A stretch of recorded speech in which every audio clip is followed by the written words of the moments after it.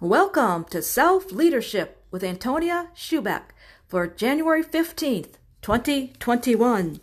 The encouraging word today comes from James 4. We're going to look at 2 verses 2 to 6. You lust and do not have, you murder, covet, and cannot obtain.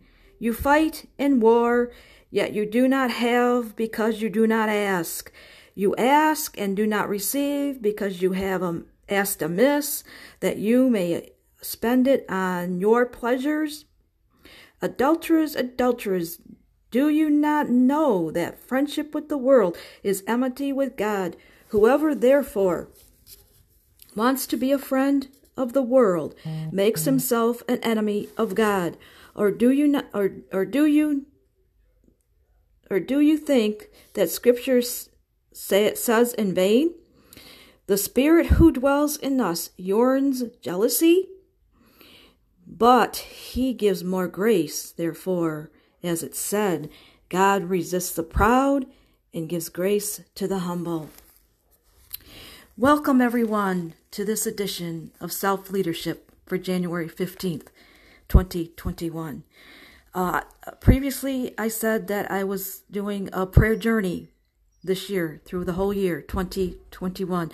We are doing a prayer journey.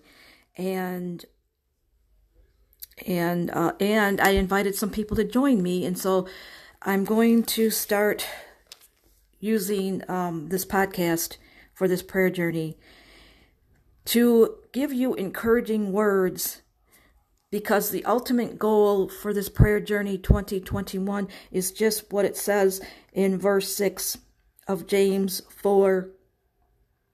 God resists the proud, but gives grace to the humble. We know in humility, God rewards humility. We know in humility, we are able to receive what our heart is desiring in humility.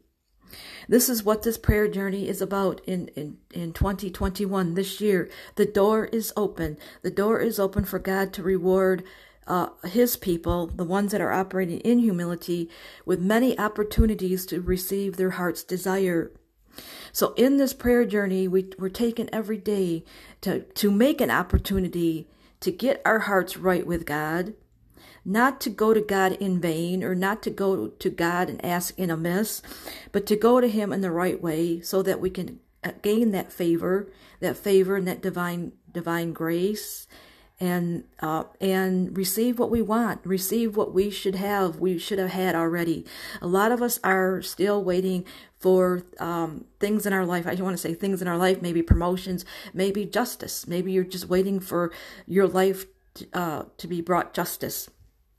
But whatever the case is, understand what this prayer journey is, and I'm inviting you, whoever's out there listening to Self-Leadership here on Anchor FM, to join me in this 2021 year season on this prayer journey, where the goal is to get our promotions, get what our heart has been burning and yearning for a long time, to get our just rewards, and that's a good point, focus right there, to get our just rewards,